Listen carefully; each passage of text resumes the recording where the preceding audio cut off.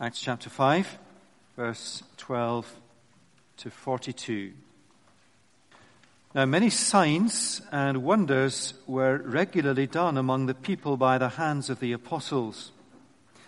And they were all together in Solomon's portico. None of the rest dared join them, but the people held them in high esteem. And more than ever, believers were added to the Lord, multitudes of both men and women, so that they even carried out the sick into the streets and laid them on cots and mats, that as Peter came by, at least his shadow might fall on some of them. The people also gathered from the towns around Jerusalem, bringing the sick and those afflicted with unclean spirits, and they were all healed. But the high priest rose up, and all who were with him, that is the party of the Sadducees, and filled with jealousy, they arrested the apostles and put them in the public prison. But during the night, an angel of the Lord opened the prison doors and brought them out and said, "Go and stand in the temple and speak to the people all the words of this life." And when they heard this, they entered the temple at daybreak and began to teach. And when the high priest came and those who were with him, they called together the council and all the senate of the people of Israel and sent to the prison to have them brought. And when the officers came, they did not find them in the prison, and so they returned and reported, "We found the prison securely locked and the guards standing at the doors, but when we opened them, we found no one inside." And when the captain of the temple and the chief priests heard these words, they were greatly perplexed about them, wondering what this would all come to. And someone came and told them, "Look, the men whom you put in prison are standing in the temple and teaching the gospel." And then the captain with the officers went and brought them, but not by force, for they were afraid of being stoned by the people. When they had brought them, they set them before the council, and the high priest questioned them, saying, "We strictly charged you not to teach in this name. Yet here you have filled Jerusalem with your teaching, and you intend to bring this man's blood upon us." But Peter and the apostles answered, "We must obey God rather than men. The God of our fathers raised Jesus, whom you killed by hanging him in a tree. And God exalted him at his right hand as leader and savior to give repentance to Israel and forgiveness of sins. And we are witnesses to these things, and so is the Holy Spirit, whom God has given to those who obey him." And when they heard this, they were enraged and wanted to kill them. The Pharisee in the council named Gamaliel, a teacher of the law held in honor by all the people, stood up and gave orders to put the men outside for a little while. And he said to them, the council, "Men of Israel, take care what you are about to do with these men. For before these days, Theudas rose up claiming to be somebody, and a number of men, about 400, joined him. He was killed, and all who followed him were dispersed and came to nothing. After him, Judas the Galilean rose up in the days of the census and drew away some of the people after him. He too perished, and all who followed him were scattered. And so in the present case, I tell you, keep away from these men and let them alone. For if this plan or the undertaking is of man, it will fail. But if it is of God, you will not be able to overthrow them. You might even be found opposing God." And so they took his advice. And when they had called in the apostles, they beat them, and charged them not to speak in the name of Jesus, and let them go. Then they left the presence of the council, rejoicing that they were counted worthy to suffer dishonor for his name. And every day in the temple and from house to house, they did not cease teaching and preaching Jesus as the Christ. Amen. This is the living word of God. Now inside the service sheet, you've got a little structure that'll help us learn from Luke, from this particular passage in his book. One or two comments by way of introduction, just to remind us what the book of Acts describes. It is a factual history. It describes what happened, and what happened is the beginning and unstoppable spread of the gospel, the growth of the church. And the two bookends of Acts, chapter 1 and verse 8, the Lord Jesus' words, "But you will receive power when the Holy Spirit comes upon you, and you will be my witnesses here in Jerusalem," and then the bit out from Jerusalem, and then the bit out from that, and then on into Europe, and then eventually to the very center of the world in the ancient world, to Rome itself, the great citadel of the world. And the closing verses of Acts 28, 30 and 31, Paul stayed in Rome for 2 whole years. proclaiming without hindrance the gospel of the Lord Jesus Christ. The book of Acts describes the unstoppable spread of the gospel. And the two big applications or lessons for us to grasp from the big sweep or the big picture of Acts, firstly, is to be encouraged, to have confidence that the growth of the gospel is unstoppable.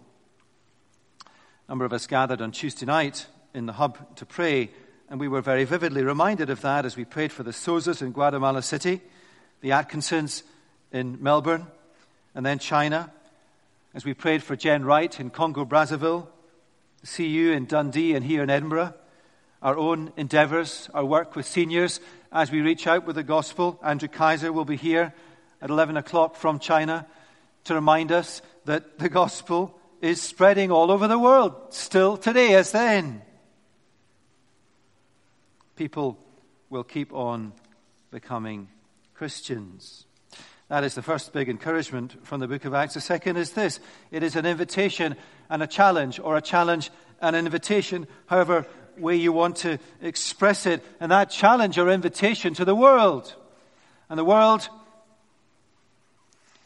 and the church and people in churches to recognize the unstoppable, inevitable progress of history and come on board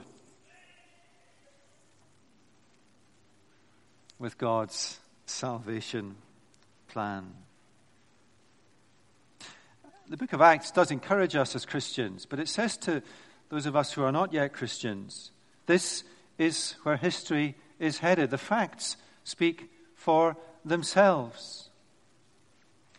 When Andrew is here with us in the second service, just to get a grasp in our minds what is going on in a country like China, it cannot be a cultural phenomenon. It just can't. It's the rapid spread of the gospel in the world. People keep on becoming Christians. They do here, in Chalmers, in other churches. Come on board, the Lord Jesus says. It is striking, though, when you read the book of Acts, that the growth of the church, which is inevitable, the spread of the gospel, which is unstoppable, is never, ever friction-free. Never. The gospel advances through friction or opposition. Indeed, very often a significant advance, a significant movement forward, the catalyst for that is opposition. Don't worry, I'll tell him off tomorrow. The devil, Satan, the prince of this world, who opposes the gospel, his opposition intensifies as the progress advances. Now, we saw that opposition back in chapter 4. Just flick back in your Bibles to that. Peter and John were arrested, brought before the Jewish council and charged to stop telling the gospel. What did they do? They gathered the church together to pray that they might continue to speak the word of God with boldness. Notice, they didn't just carry on. They're just ordinary people. They're flesh and blood. I've never met a Christian who relishes opposition. That's stupid. They did not either. But they gathered the church together and said, Holy Spirit, give us boldness, for without your help we will not carry on. And the Spirit came, and they proclaimed, they told the gospel.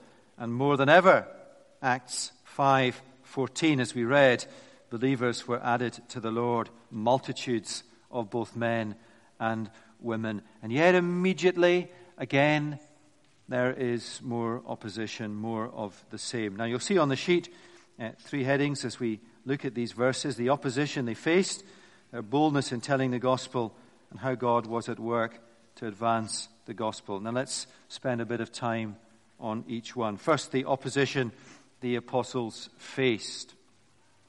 The rapid growth of the church, chapter 5, verse 14, riled the Jewish religious authorities. It really riled them. It really riled them, especially since just a few days before, they had charged the apostles to stop telling the gospel. And so verse 17, the high priest rose up. One has the impression of a peacock rising up with his feathers, his hackles up, or a religious leader rising up, resplendent in their clerical dress, full of pompous self-importance. But the high priest rose up, and all who were with him, filled with jealousy. And a striking comment from Luke. What is it that motivated their hearts to oppose the gospel? Jealousy. Burning with jealousy. And then later on, verse 33, blind rage. That's what drove them. So what did they do? What did they do? How did they act? They arrested the apostles, put them in the public prison, verse 18. Verse 26, they arrested them again after they had been miraculously released, and then they beat them. They had them scourged, whipped, verse 40. Their anger, their jealousy, their actions, and then their accusations, verse 28. We strictly charged you not to teach in the name of Jesus, but the apostles had disobeyed. Second charge, they take issue with the fact that the apostles are blaming the Jews for Jesus' death. The end of verse 28, and you intend to bring this man's blood upon us. The gist of their accusations, we told you not to tell the gospel, not to tell people about Jesus, and yet you have disobeyed us. And moreover, you have said that we need the gospel ourselves. How dare you? And then the intimidations, the threats, the fact that they are before the council, that big ecclesiastical body, that is pretty threatening. When they do let them go, they are released with the threat of another charge, verse 40. And their lives are in danger, verse 33. When they heard this, they were enraged and wanted to kill them. So that's the opposition the apostles faced. Anger and jealousy and arrest and imprisonment and beating and accusation, intimidation and threats. It is a pretty hostile environment. Now, we have been careful in our studies in Acts not to jump to immediately draw straight line applications. That is how it was for them. And it is not necessarily prescriptive of how it should be for us. Now, rightly, we've been cautious, for these were the birthdays of the church, unusual and exceptional.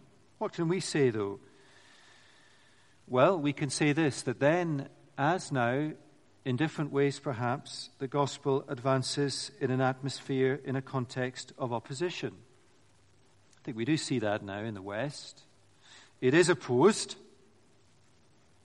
The devil opposes the progress of the gospel now as then. I mentioned at the start our gospel partners, the Sosas, the Atkinsons, Jen and others. Our own evangelistic work here. The spread of the gospel is opposed inevitably. There are some parts of the world today where Christians are experiencing exactly what the apostles experienced. The imprisonment, the intimidation, the threat even of their lives. There are many parts of the world today where that is true. In fact, the majority of the Christian world, that is true.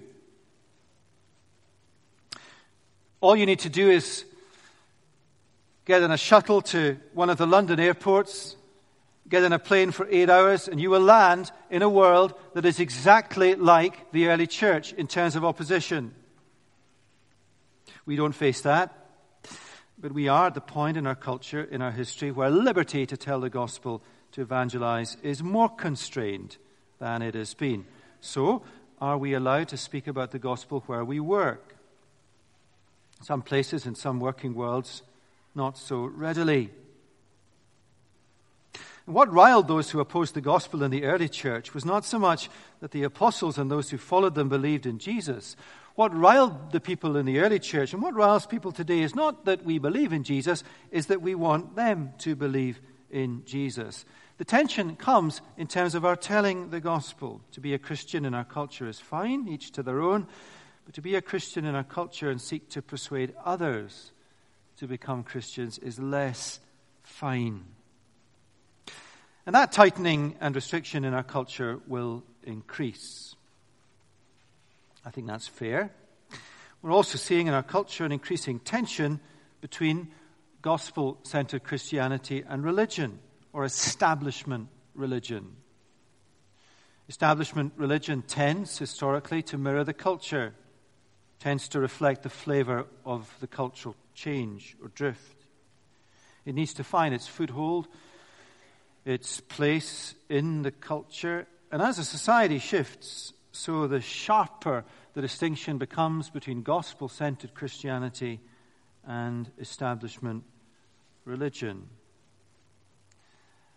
And we are all aware just how powerful religious institutions are as they seek to oppose true gospel witness. And I guess for many of us, the opposition we feel is simply that we are a small voice, a tiny minority and marginal.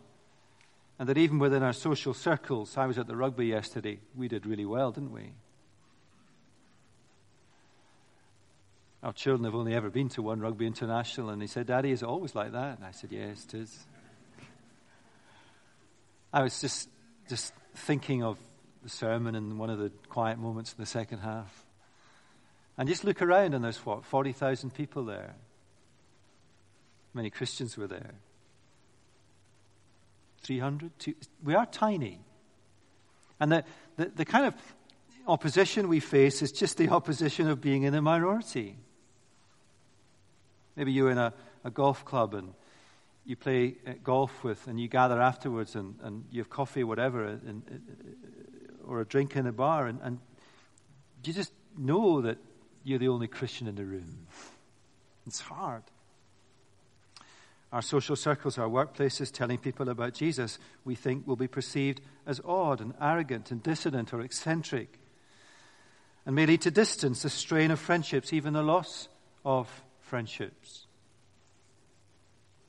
I was at a dinner recently with 2 Christian MSPs, and they have made gospel decisions in their lives, and there have been consequences for sure.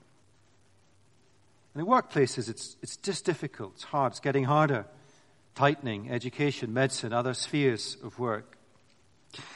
Opposition always is there. Secondly, their boldness in telling the gospel. It's very striking how bold they were in telling the gospel. Look at verses 20 and 21. After the angel of the Lord had opened the prison doors. I think if the angel of the Lord had sent or come and open the prison doors when I out of there, the last thing I wanted the angel to tell me was, "Now, boys, get back into the temple and start preaching again. Let's retreat out of the city and dust ourselves down and have a new strategy." And the angel said to them, "Go and stand in the temple and speak to the people all the words of this life. Speak to them about Jesus." That's a pretty tough call. It's not rocket science if you're an apostle to work out what would happen after about 5 minutes. And yet, when the apostles heard, verse 21, the angel's instruction, they entered the temple at daybreak and began to teach. Their obedience, their boldness in telling the gospel is striking. Verse 25, we get an eyewitness report of what they were doing. And someone came and told the council, "Look, the men whom you put in prison are standing in the temple and teaching the people." Now, the point that Luke is making is the telling of the gospel will not be silent. So even as the council gathered, before they even know they've escaped from the prison, as the council gathers, they're preaching the gospel. Kind of pops up. It's like one of these inextinguishable candles. You know, one of them, you just can't put it out. You can't douse the flame. It pops up again and again. Verses 29 to 32, in response to the accusations, the charges made against them, Peter and the apostles answered, "We must obey God rather than men." Now, just try to get your minds around the council. There were a lot of people there, and they must have been threatening for the apostles. You imagine We must obey God rather than men. You've been in a situation where somebody just says something that is just so dissonant in the company. You get that kind of low-grade chat that goes on in the room. Murmuring. It's a bold thing to say to those who had told them to stop and who had the power to make them stop. And they say, the Lord Jesus has told us to tell the gospel, and we will do what he says, not what you say. I wonder how they said it to the council. Luke doesn't tell us. My hunch is that Peter didn't stand up and say, we must obey God rather than men, and sneered at them. I suspect Peter stood up quietly with fear in his heart and said, look, in the end of the day, we've got to obey the Lord Jesus and not you. I suspect that's how he would have spoken. Our comment is striking. And notice that telling the gospel for them is a matter of simple obedience to God. Evangelism is about obedience to God. Go and tell. Go and be my witnesses. We obey God or not. Simple obedience, disobedience. A lot of the Christian life is like that, I think. Disobedience. Tell people, Jesus says. The Bible has a good deal to say about obeying those in authority over us, whether the authority of the state or our employers. Christians are commended to be exemplary in their conduct as citizens, employees. That's how they commend the gospel. That's true. But in the last analysis, we must obey God rather than men. Now just tuck that away. And when you go home today, those of you who have children, little children, just reflect forward 20 years and I wonder what kind of world they'll be in and whether these phrases, statements really do hit home in their lives. We must obey God rather than men. And that's what the apostles said and say to us, and we cannot evade the challenge and logic of these words.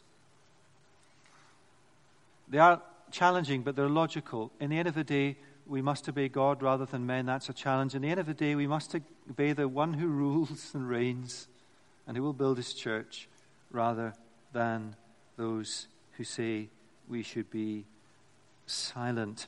Now, the Jewish leaders also took offense at the apostles telling them that they were responsible for killing Jesus.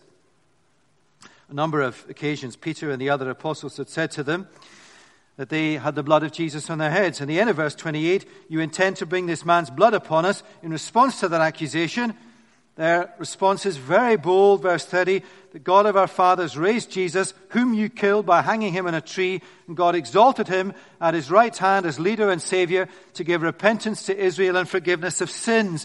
And what they say is astonishingly bold. But in their boldness, they speak the truth. Because it is true that what they need to hear is for their own salvation. And so telling them the gospel, the apostles telling this council the gospel, is not to be intentionally provocative.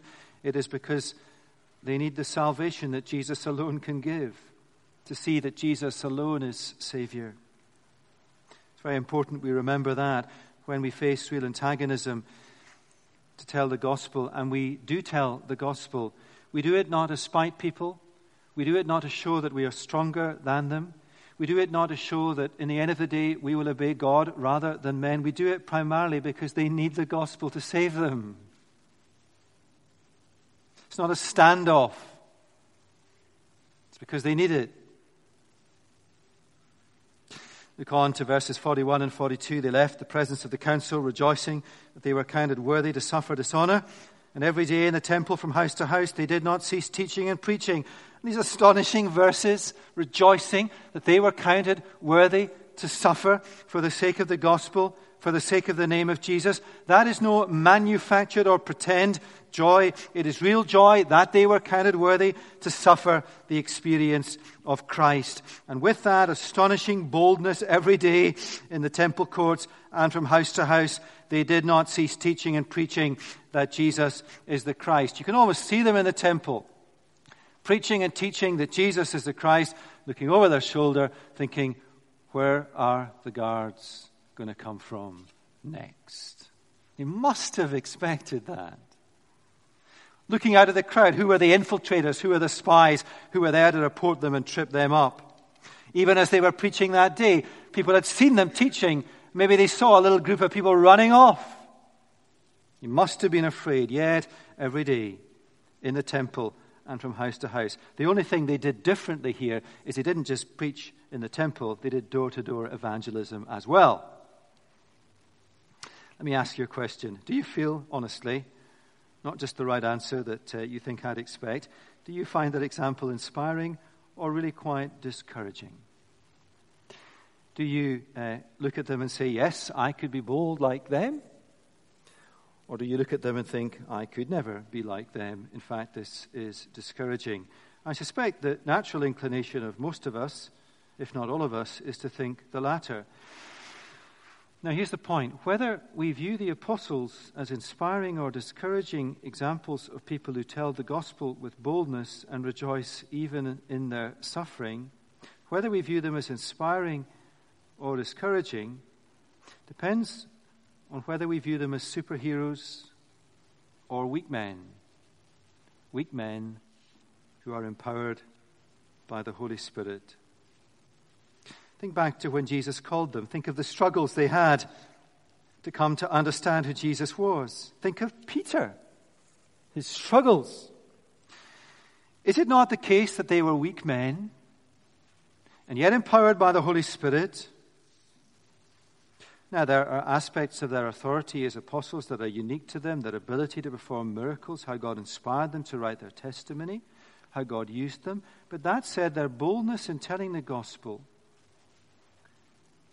is a boldness empowered by the Holy Spirit, not their own strength or abilities.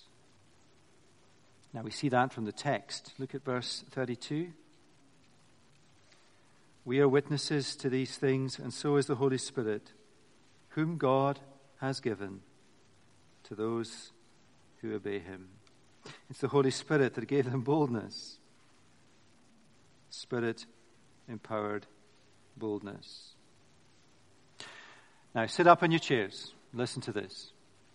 Here's our lesson for today. It's very simple, and yet often in church life, in our lives as Christians, we're a long way from this. Sometimes we teeter on the edge of this. And the devil, if he is active in this building this morning, will be at his most active now to distract your mind, that you don't hear this. Here we go. We will never find in ourselves the courage and the boldness to speak, to tell the gospel, ever. It is the Holy Spirit who lives in us, who empowers us, but we need to yield to him. What does that mean, yield to the Holy Spirit? It means we need to ask God to empower us by the Holy Spirit to tell the gospel. Why does the church lack boldness? Why do you and I lack boldness? Because we do not ask God to give us boldness by his Spirit. And so can I encourage you and myself to pray every day this week, every day for the next month, for boldness to tell the gospel. I wonder if we've ever tried that as a church. My confidence in telling you and I to do so is the Lord Jesus says to us, I will give you the Holy Spirit, and he will empower you for gospel witness. Why doubt the promise of your King? So will you pray with me every day for boldness to tell the gospel?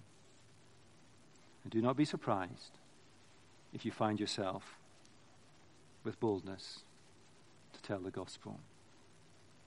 You can switch off now.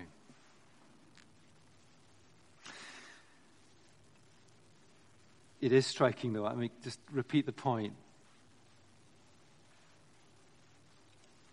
Let me come at it another way. Have you ever done that for a month?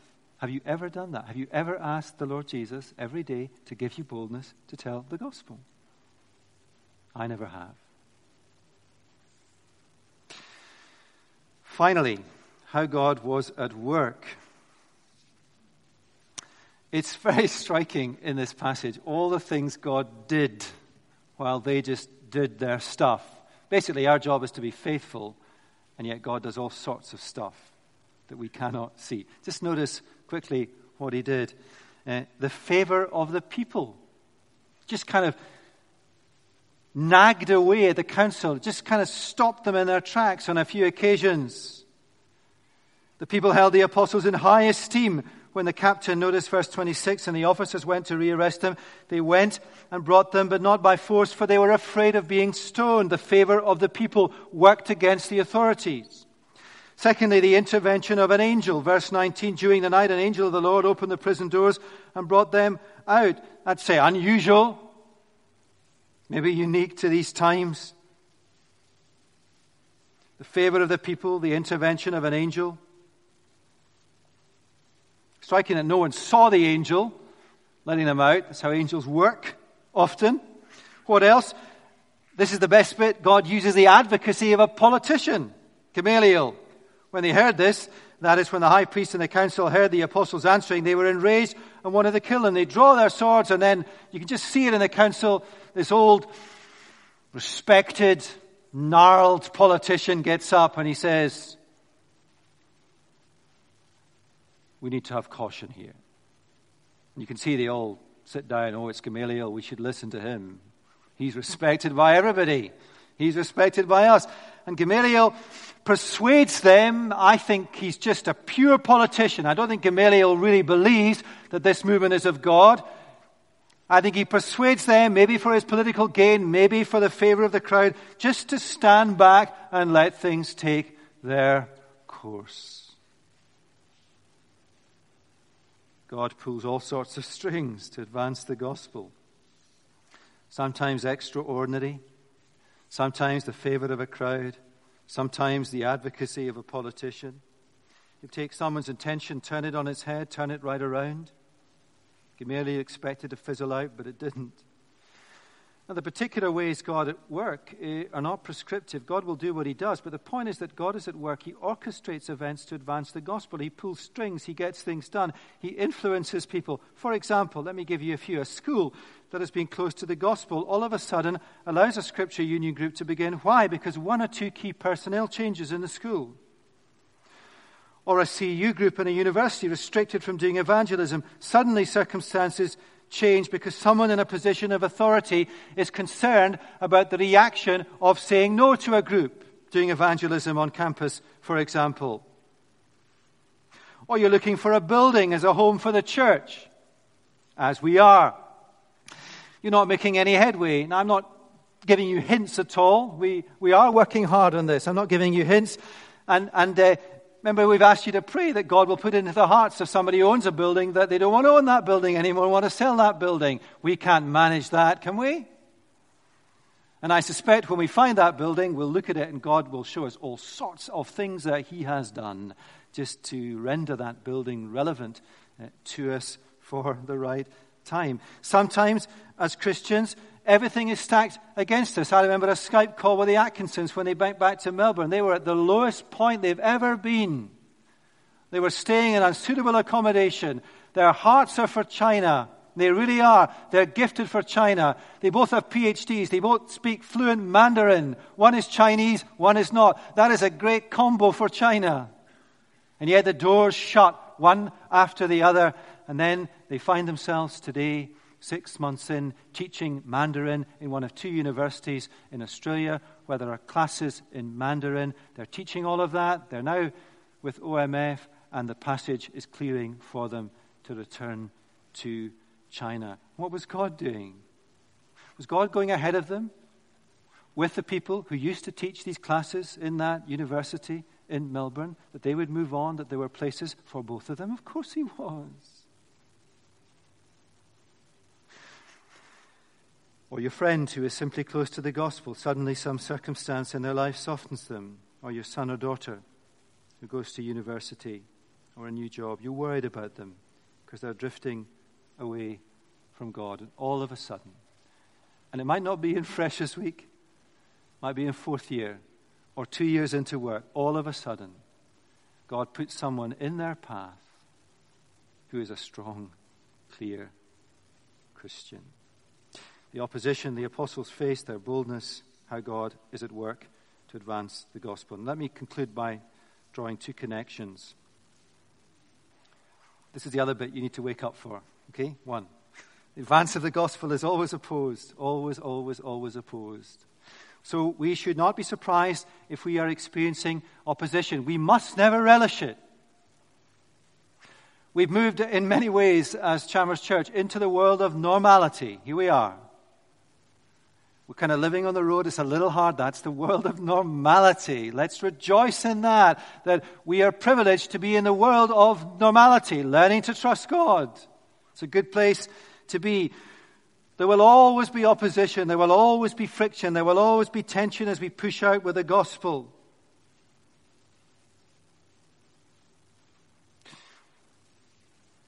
Second and third points on the sheet, let me connect these two. I think this is right. If we are bold in telling the gospel, God will not let us down. If we take risks for God, He will come through for us.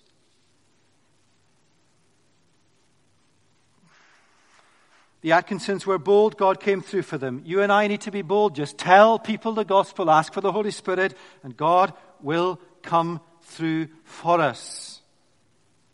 On the one hand, Spirit-empowered boldness to tell. On the other hand, God is at work in all sorts of ways to advance the gospel. So here's my summary of this chapter of Acts. If we stick our neck out for God, He will never, ever, ever let us down. Let's pray. Lord Jesus, we thank You for this very dramatic and powerful chapter in Acts. Lord, help us to realize that opposition is real. And Lord, some of us know that very keenly in our own families. Some of us know it in wider church life, in our working lives. We thank You, Lord, for the boldness of the apostles, not in their own strength, but empowered by the Holy Spirit. And Lord, we thank You that there's all sorts of evidence that You are at work, pulling strings, moving hearts, using politicians, using events to further Your gospel. If we stick out our neck for You, our God, You will not let us down. Help us to remember that. And help us, Lord, very practically over the course of the coming days to ask for boldness. Maybe to do on our knees in prayer what we have never done before. And confound our doubts, Lord, by giving us liberty in hearts and courage to speak the words of this life, the gospel of the Lord Jesus Christ. And we pray these things for His sake. Amen. Amen.